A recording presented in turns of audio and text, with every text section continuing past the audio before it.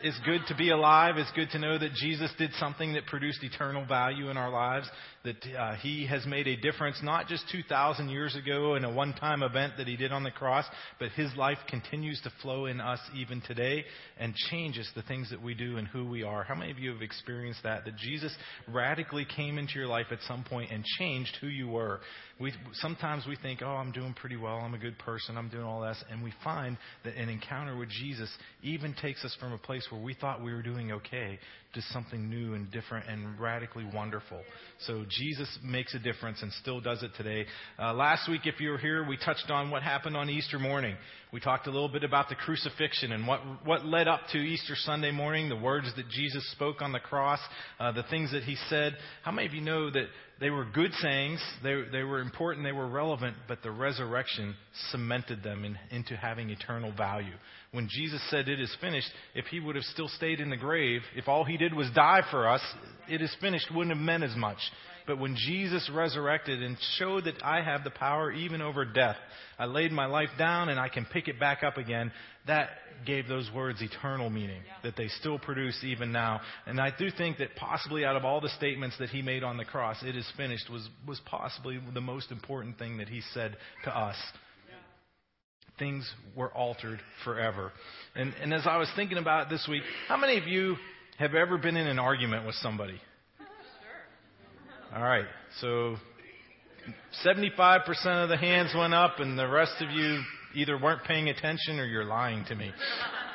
We're human. We've been in arguments, right? How many of you, I'll ask one more question. Maybe we won't all be so readily willing to raise our hands on this one, but how many of you just love to have the last word in the argument? Come on, I'm preaching to myself now, and I hate to admit that one, but I don't ever want to be one-upped.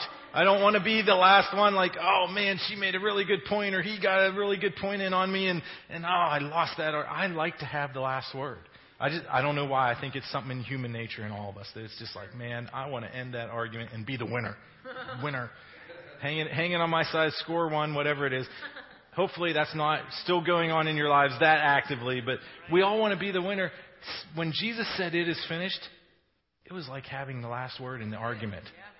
He ended the debate. He ended the discussion. He said, it is finished. The other side doesn't get to talk anymore. You're done making all your points. You've made your accusations. You've said everything that there could possibly left to be said. And I'm ending the argument right now. It is finished. You don't get any more say. And that is what Jesus did when He spoke those words on the cross. I love this verse.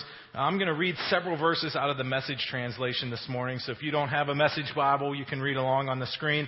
Ephesians 1:22, I love how it says it. He is in charge of it all. Has the final word on everything. He's talking about Jesus there. At the center of all this, Christ rules the church. The context there is God raising Christ from the dead and literally putting Him in charge of everything, committing everything to the Son. You are the last word on it all, Jesus. Now, we talk a lot about what does it mean to be saved when Jesus becomes Lord of our lives. How many of you have ever said that? Jesus, I want you to be the Lord of my life. What does the word Lord mean? The Lord means that you are the boss. Right? That's when we say Jesus is Lord, that's really what we're saying is, Jesus, I want you to be the boss of my life. You can tell me what to do, where to do it, when to do it, how long to do it, how high to jump, all those things. We are committing ourselves to Him. Jesus, you are the boss. I'm going to do what you say. Now, when you're the boss, how many of you have ever had an experience being the boss somewhere? When you're in the boss, it's good for your friends. Isn't that what happens? If you're the boss, the people that you're in relationship with, it's a good thing for them that you've come to power. And this doesn't always, it's not just in the workplace. We see it in politics and different places. It is good to know the guy in charge. Jesus is the boss of everything. And He has the last word on it all. And He called us His friends. It is good for us to know the boss. He makes a difference in the universe, and we know Him personally. And so what Jesus did, He saw the consequences of sin and what sin had produced in our lives. How many of you know sin always produces death? There are bad things that come from making sinful choices in life. The things that we do that are sinful, they always produce death and destruction in our lives. It kills relationships. It ruins us as a person. It destroys the things that we touch. Sin is deadly. And Jesus saw what sin was doing to our lives. And he said, you know what? I'm the boss. And those are my friends. I get to have the last word on this. And so he came to the cross. One of the reasons he came to the cross was to destroy the power of sin and what it was producing and doing in our lives. Jesus took away the power of anything bad to have the last word in our lives. Think about this list for a minute. The sin that we've done, the devil, the sickness that we see active in the world, the law, the death that we see, doubt, pain, accusations. How about even something as simple as low self-esteem? You know, we live in a society where it's hard to have your self-esteem reinforced and built up. We're always tearing people down. Low self-esteem, it always seems to have the last word on people. I can't do that because somebody said this to me. Strife, racism, hopelessness, even our own mistakes. All those things are trying and they're vying to have the last word in our lives, to hold us down, to keep us wounded and bent where we can't do anything. And Jesus says, no, you don't get the last word. Yeah, that's good. I took away your power to have the last word in the lives of my friends. Right. And so Jesus spoke, it is finished. Yeah. And when he said that, the power of all those things to have the last word just dissolved. It was broken in that moment. Sin is finished in our lives. We did have a problem, didn't we? We became aware that we had broken the law. The law came to point out that you've not been able to keep me. You are sinful people. But the law left us unable to do anything about it. How is that for news that you get? You know, somebody comes and says, well, I'm about to tell you about your condition and how awful it is, but you don't have the power to change it. That doesn't sound like very good news, does it? That's bad. That is the bad news. We talk about Jesus being the good news. The bad news came through the law. You've been unable to keep it. You're not able to do anything about it. Hebrews chapter 7 says that the law made nothing perfect. It just came to point out how you weren't perfect, how you couldn't keep it, how you didn't measure up. That's what the law did. And 1 Corinthians 15 actually says the power of sin is the law. So we had this problem because the law had come and had pointed out that we are full of sin, that we were killing ourselves through the sin that we had embraced, and we couldn't do anything to change our situation. And, oh, wait, by the way, let's heap a little bad news on that. On top of that, Jesus actually said the law won't go away until everything is accomplished. So I've got this predicament I was in. That was kind of funny. Did I just say predicament? Yeah. I had this situation I was in. I had this bad news that came into my life that, wow, I don't measure up. I have sinned. I have not met the mark. I've fallen short, however phrase, terminology you want to put it in, and I couldn't do anything about it. The law was always there reminding me that you didn't measure up. Until, and that verse was in Matthew 5, it says, until everything is accomplished. Well, Jesus said, you're my friends. I can do something about this. And I will accomplish something. In fact, I'll cause it to be finished. And here's what he did in Colossians chapter 2 and verse 14. I think the law was like an unwanted house guest. It just wouldn't go away. Did you ever have one of those? Man, I invited these people to come stay and they won't leave. I don't know why they're not leaving. No. I just realized that's kind of awkward because Heather's in-laws are in for the weekend. And welcome, Donna. It's good to see you. P.O. and Daniel were in the car with Eli because he decided that 11 o'clock was his nap time on the way. But I wasn't talking about you. Just some other experiences that we've had in life where these things come into our lives and they won't go away no matter how many times we ask them to, how hard we try to get away from them. That's what the law was doing with sin. It was like an unwanted house guest. It won't go away. It's always reminding me of it. And Jesus said, I can do something about it. So what did he do? Colossians chapter 2, it says, having canceled the written code with its regulations that was against us and stood opposed to us, he took it away, nailing it to the cross. That's pretty good news right there. So all that bad news that we talked about that was heaping up against us, the law not going away, pointing out how we were sinful, Jesus said, this is what I'm going to do about it. I'm going to nail it to the cross. I've canceled the written code that was against you, all those things that were causing you to fall short. Jesus completely destroyed the power that sin had to rule in our lives. Done away with it. I've nailed it to the cross. So what does that mean for us? It's like, well, Pastor Chris, that's a pretty nice platitude that you're telling me. Jesus destroyed the power of sin. What does that mean to me? Because I know what I did this week. I see it all the time. My sin is ever before me. You know, we got these things where we're always conscious of what we've done to fall short. Yet the reality, the truth in eternity is that Jesus nailed it to the cross and took away the power of sin in our lives. So how should we conduct ourselves? A real goal that we should have in our lives is to root sin out of our lives. Okay? There should be something about us that says, man, I don't like that. That needs to get out of my life. And we can't always do it through self-help and just trying harder. This is where there really is a very real supernatural transaction that happens, that we invite Jesus through the power of His Holy Spirit into our lives to say, God, this is killing me. I need it out.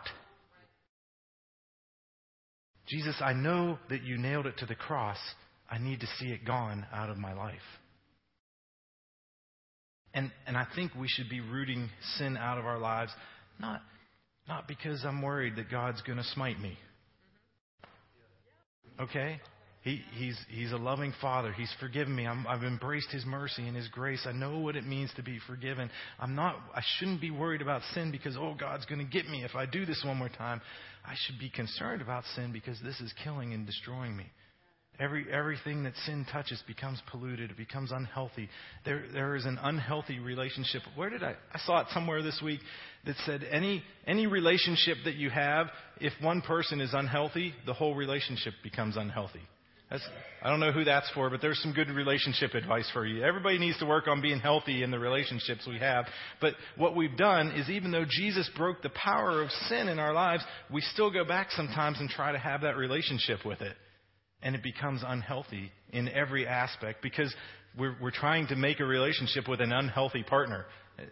Come on, I don't know how to say it in a much more practical way. Would you ever want to be in a relationship with somebody who's trying to kill you? Like their goal is, man, I actively hate you and I can't wait to see you dead. And our first response is, wow, you're the kind of person I want to be in a relationship with. Yes, this is awesome. My cereal was poisoned this morning. How did the toaster get in the tub again? All these things, they're just such ridiculous examples that we would never go into a relationship with someone that hates us and wants to kill us. But that's what happens when we run back and try to embrace sin. Sin is like, man, my power was broken in your life, but you want to come back and embrace me? Yes. I got another opportunity to kill you. I thought it had been taken away, but here I go. I get it again. We want to have sin out of our lives because it kills us. So sin is finished. I said that. The Apostle Paul wrote to people who wrestled with the same question about freedom and sin. Because he had been proclaiming, Jesus set you free from everything. In fact, He set you so free that you really could sin and He still forgives you and embraces you. Okay? So what happened when Paul's preaching that message to people, the questions started to come up of, so we could sin all we want because God is so merciful and forgiving. And Paul tells them, you've missed the point.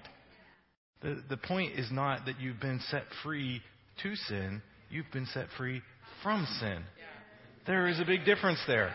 I am so free in my freedom. I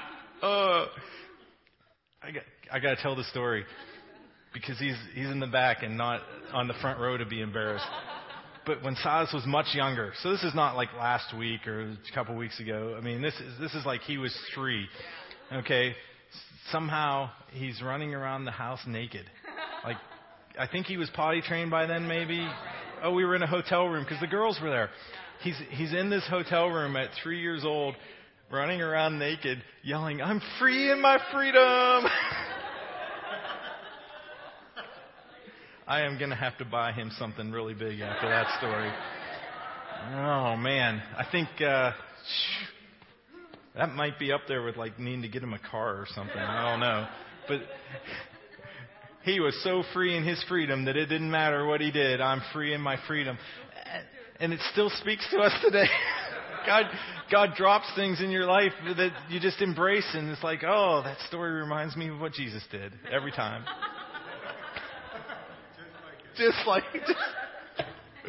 Oh, I love you, bud. And he, definitely I could see his head before, and now it sank down below the computer in the sound room. If something weird pops up on the screen behind me, it's like revenge, I think. But we really did get set so free in our freedom that you could do what you want with that freedom. And the Father's like, man, I still love you. That's right. Still want to embrace you. Right. But what Paul was saying, that's a ridiculous thought. That's the same as wanting to go back into relationship with someone that wants to kill you.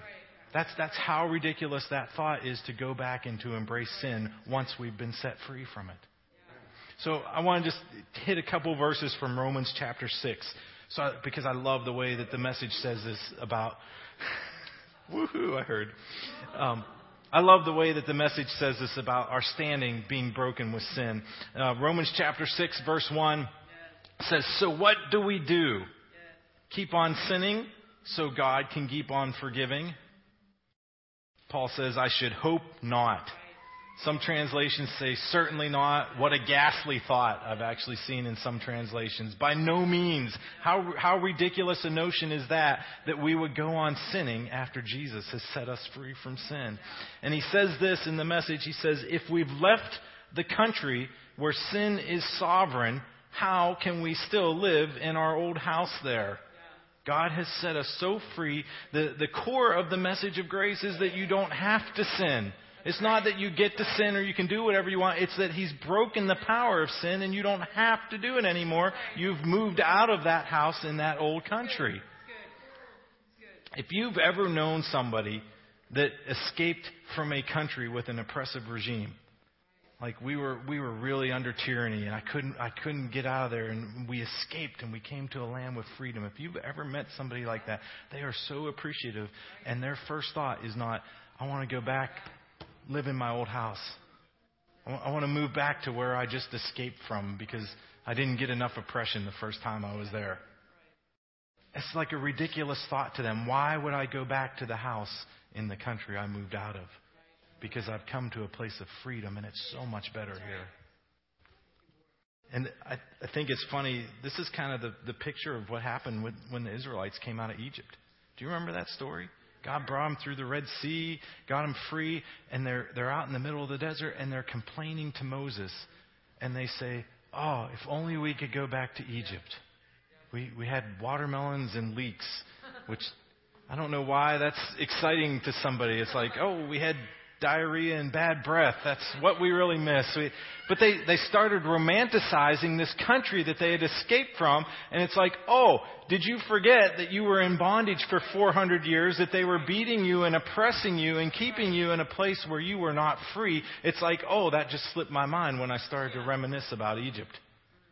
And that's the same picture of our old life. We start romanticizing all those things like, oh man, I had such good times back then. It's like, wait a minute. Did you forget the bondage and the oppression that was active in your life? That death was actually having its way in us because we had embraced sin, and that's the country we were living in. Let's not long to go back to a place where we were enslaved. The whole point of escape or rescue is freedom, not to want to go back to a place we escaped from. Verse 3, it goes on in Romans chapter 6. It says, or didn't you realize we packed up and left there for good? That's like the Beverly Hillbillies moving from the sticks into Hollywood. It's like we packed up and left the old life for good. And he says this is what happened in baptism. When we went under the water, we left the old country of sin behind.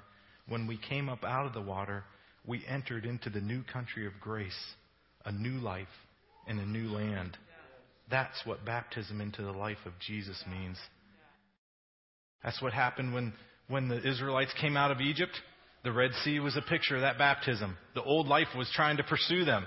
The Egyptians were like, man, we want them back in bondage. Let's go get them. And God covered the waters over them. The picture of baptism, your old life is cut off. You can't go back.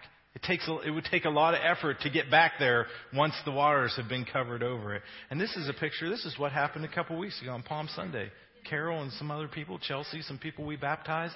This was a picture of what happened is the waters covered over your old life. And something supernatural happens there. Baptism is like, one other thought I had is baptism's like shredding your old passport.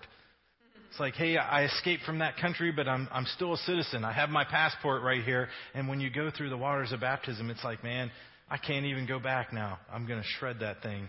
I'm getting rid of it. I can't go back. And I've renounced my citizenship in that old country. That's part of what happens in the waters of baptism. There are supernatural things that happen when we believe and are baptized. I don't even understand them all. I just know that it is an essential part of our Christian walk. That Scripture puts a high emphasis on it. It's like it's not your eternal salvation. You believe that's how you're saved, is you believe in Jesus.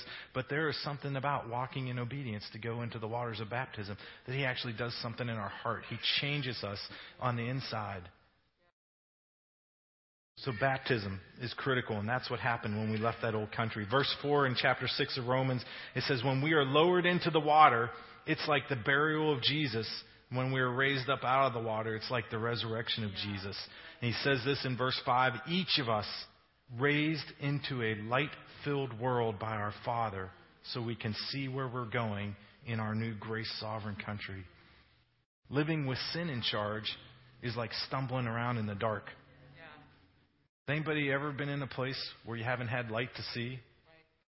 I mean, even in our own living room, you get up in the middle of the night and you go downstairs. If the lights aren't on or the power's out or something, how many of you know it can be a very painful experience? Who knows what the grandkids left on the floor when they were there playing that afternoon? There are certain things that you can step on that just don't give, okay? There are places you can bang your shin and your knees, you can fall down and you get hurt. That's what happens when you walk around in the dark. And that's where sin kept us, walking around in the dark. And he says, our Father brings us into a country of light where we can see where we're going. I think that is an amazing benefit of the Christian life, is you can actually see now. You have decisions set before you, whereas before, when we were in sin, when we were in darkness, you kind of do whatever comes along. Try that experiment sometime. Just grope around in the darkness, and whatever comes up next is what I have to deal with. And when you come into the kingdom, the light begins to shine and you can actually see what's coming up, and you get to decide and interact with it that way. What is 2 Corinthians 4 says, the God of this age has blinded the minds of unbelievers. Sin keeps us in the dark, but God brings us into the light. Verse 6 of chapter 6, could it be any clearer? Our old way of life was nailed to the cross with Christ. Watch this, a decisive end to that sin-miserable life, no longer at its sin's every beck and call. Jesus had the last word about our old life. And such finality, He nailed it to the cross. Sin was destroying our life, so He actually took it to the cross. He finished the job. Can I say it that way? Sin was killing us, so what did Jesus do? He finished the job and gave us His life. Your old life is broken. Your old life is sick and dying because of sin. I will remedy that. I'll have the last word. I'll finish the job. I will kill your old life and give you mine instead. His is a much better life to live than the one that was broken by sin. Verse 7, if you have an NIV translation, it says, anyone who has died has been freed from sin. We meet people that they spend most of their life being afraid of death. And it's like, man, I died, and it was an awesome experience. Jesus gave me His life to replace the old one I had, and I've been freed from the power of sin. What we believe is this, verse 8. If we get included in Christ's sin-conquering death, we also get included in His life-saving resurrection. What a deal. Come on. I know I said the phrase a couple weeks ago, winner, winner, chicken dinner. That's like the best thing ever. I get included in His death and His life. It didn't just end with His death. When He rose from the dead, how many of you know every single thing that He claimed about Himself, all the things that He taught, were validated by the resurrection? If all that would have happened is He died, they would have said, oh, there was another good teacher that told us the kingdom was coming, but we can go see where His tomb is and stand outside of it. When He died and rose again, that's That's what validated it all. When He says, I'm the way, the truth, and the life. Nobody comes to the Father but by me. He proved that by the resurrection. When He says, before Abraham existed, I am. When He claimed to be God, He's saying, hey, that's a true statement because of the resurrection. There's no tomb that you can go to. There's sites you can go visit in Israel where they say, oh, well, maybe this is about the place where they put him for a couple of days. But there's no tomb that you can go to and say, here's where his body is.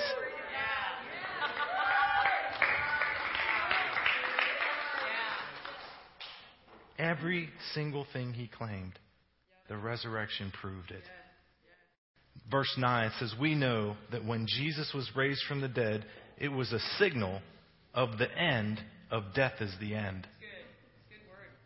That takes a minute to wrap your head around the way He worded that one, but it was a signal of the end of death is the end. Death doesn't even have the last word where Jesus is concerned. He has the last word in everything. He says, never again will death have the last word. When Jesus died, He took sin down with Him, but alive, He brings God down to us. How's that?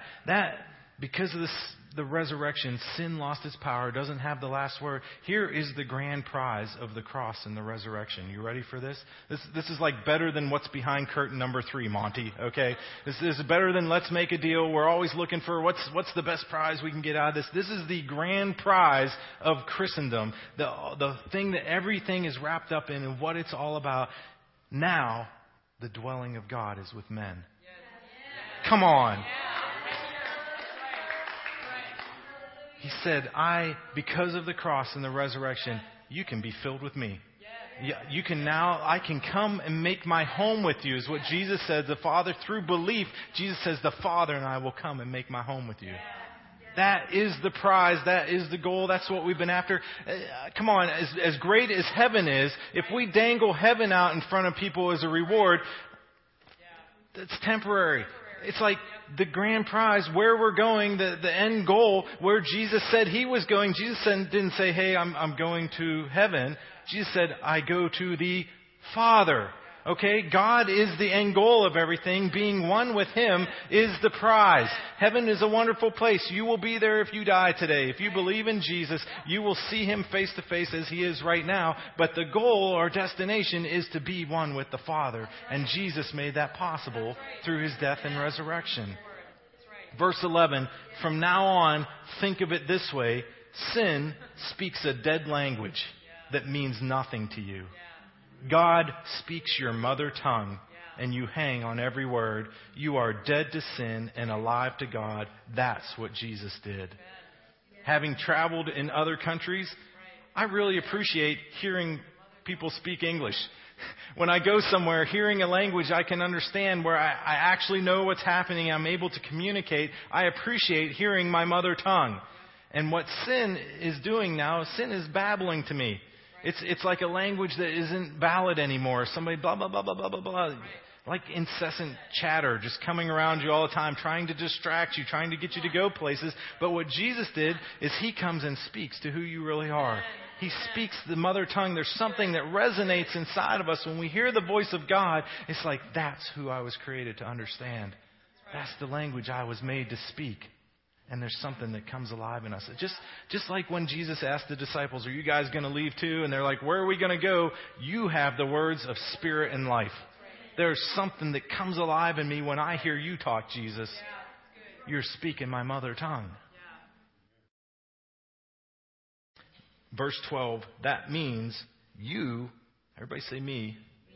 So we get a part to play in this. It says that means you must not give sin a vote in the way you conduct your lives. Don't give it the time of day. Don't even run little errands that are connected with that old way of life. Throw yourselves wholeheartedly and full time, says, remember, you've been raised from the dead, into God's way of doing things. Sin doesn't have equal say in your life. If we've come and embraced the cross, sin doesn't have the sway of the other arguments. Have you ever seen the picture of the little devil and the little angel sitting on people's shoulders? And the little devil's like saying, hey, come over here and do this. And the little angel always has like the effeminate Mike Tyson voice. No, don't do that. It's not good for you. That's not the right picture. That's not an accurate picture. Sin is not an equal opposing force trying to sway you back and forth. Jesus speaks your language. He is the one that has power. Don't even give sin a vote in the way you conduct your life. You don't have to say, oh, well, let me see. Yeah, should I do this? Should I do that? And I'll give equal weight to what my flesh wants to do and what sinful things I've done in the past. Sin doesn't have an equal vote in your life. We don't even have to run little errands connected with that old way of life. Surround yourself. This is something you can do. Surround yourself with people who speak the language of heaven. Who am I hanging out with? Who's having influence in my life? Several times, Pam and I heard this recently, and it's come up several times in conversation. Surround yourself with people who are where you want to go, not people who are where you've been. And I know we could go around this room. I could sit with everybody face to face and get names, and we know the difference in our lives between people who are taking us back to where we've been, the old country that we packed up and left, and people who are speaking the language of where we want to go. That is just a very practical thing we can do in our lives to grow, is to surround ourselves with people who are speaking the language of heaven. Where are we giving our attention to, and what are we hearing? Verse 14, sin can't tell you how to live. Let's just think about that for a moment. Sin can't tell you how to live. I hate when people try to tell me how to live, don't you? Even well-meaning people sometimes, it's like, oh, I know better than that. Sin can't tell you how to live. We need to treat it that way. Man, I'm not even going to listen. Hey, get the hand up. If you can envision yourself putting the hand up into sin's face, you don't have a say in my life anymore. I'm not going to listen. Sin can't tell you how to live. After all, you're not living under that old tyranny any longer. You're living in the freedom of God. Look at your neighbor and say, I'm living in freedom. Sometimes we need to just remind ourselves of that. I'm living in freedom because Jesus said it is finished. Because He has the last word. I can have the last word in my life with sin. I can look at sin in the face and say, you're finished. Jesus said it's finished. He lives in me. I can say it's finished to you. Because He had the last word, we can too. I want to read you a couple other passages of Scripture and then show you a video to quit. And I'm not going to expound on these. I'm just going to read them to you because they'll be in the video. Hebrews chapter 12, verses 1 through 3 says, do you see what this means? All these pioneers who blazed the way, all these veterans cheering us on. So this is the cloud of witnesses that surround us. It means we better get on with it. Strip down, start running, and never quit. No extra spiritual fat, no parasitic sins. The sins that we embrace that hold us back. Keep your eyes on Jesus, who both began and finished this race we're in. Study how He did it, because He never lost sight of where He was headed. That exhilarating finish line in and with God. He could put up with anything along the way. Cross, shame, whatever. And now He's there in the place of honor, right alongside of God. When you find yourselves flagging in your faith, go over that story again. Item by item, the long litany of hostility that He plowed through, that will shoot adrenaline into your souls. That's what Easter is about, remembering that it is finished. When we start to weary and we start to grow weak in our faith, we need to go back and remind ourselves of what did Jesus actually do. He had the last word. Luke 10:27, love the Lord your God with all your passion and prayer and muscle and intelligence. And love your neighbor as yourself. We're going to show this video. I want you to be encouraged, and then I will dismiss you. The altar will be open for prayer. But, man, you can sit and watch the video, but I'm going to stand up and cheer at the end. Because it's finished, and He had the last word on sin in my life, and I don't have to give it a place in me anymore. Let's just pray and then we'll roll the video. Thank you, God, for what you've done in our lives. God, we ask, Lord, in the very real struggle that we have sometimes and what we feel with sin in our lives, we thank you that you remind us that you broke sin's power in our life, that we don't have to go back to that old way of walking, that old way of thinking, that old way of speaking, that you radically changed something the moment you went to the cross. You spoke, "It is finished," and then you raised from the dead. You proved that what you said was true. Sin and death no longer have the last word. And we honor you, Lord. Stir us this morning, even as we think about these verses and we meditate on them. Stir them with your complete and utter victory that you had over sin and death and anything else that would be vying for the last word. We thank you, Lord Jesus, that you have the last word in our lives.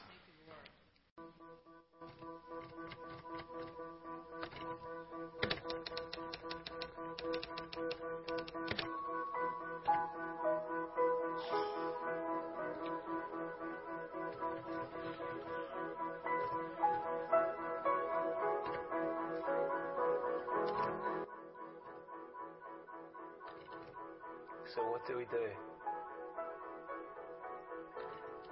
Keep on sinning so God can keep on forgiving? I should hope not. If we've left the country where sin is sovereign, how can we still live in our old house there? Or didn't you realize we'd packed up and left there for good? That's what happened in baptism. When we went under the water, we left the old country of sin behind. And when we came up out of the water, we entered into a new country of grace, a new life in a new land. That's what baptism into the life of Jesus means. When we're lowered into the water, it's like the burial of Jesus. And when we're raised up out of the water, it's like the resurrection of Jesus. Each of us is raised into a light-filled world by our Father so that we can see where we're going in our new grace-sovereign country. Could it be any clearer? Our old way of life was nailed to the cross with Christ, a decisive end to that sin-miserable life. No longer at sin's every beck and call. What we believe is this: if we get included in Christ's sin-conquering death, we also get included in His life-saving resurrection. We know that when Jesus was raised from the dead, it was the signal of the end, of death as the end. Never again will death have the last word. When Jesus died, He took sin down with Him. But alive, He brings God down to us. From now on, think of it this way. Sin speaks a dead language that means nothing to you. But God speaks your mother tongue. And you hang on every word. You are dead to sin and alive to God. That's what Jesus did. That means you must not give sin a vote in the way that you conduct your lives. Don't give it the time of day. Don't even run little errands that are connected with that old way of life. But throw yourselves wholeheartedly and full time, remembering that you've been raised from the dead, into God's way of doing things. Sin can't tell you how to live. After all, you're not living under that old tyranny any longer. You're living in the freedom of God. Do you see what this means? All these pioneers who blazed the way, all these veterans, they're cheering us on. It means we'd better get on with it. Strip down, start running, and never quit. No extra spiritual fat, no parasitic sins. Keep your eyes on Jesus, who both began and finished this race that we're in. Study how He did it, because He never lost sight of where He was headed. That exhilarating finish in and with God. He could put up with anything along the way. Cross, shame, whatever. And now He's there, in the place of honor, right alongside God. So when you find yourselves flagging in your faith, go over that story again, item by item. That long litany of hostility that He plowed through. That will shoot adrenaline into your souls. Love the Lord your God with all of your passion, with all of your prayer, with all of your muscle, with all of your intelligence. Because everlasting, abundant, and overflowing life is here today. We're going public with this. Christ is risen.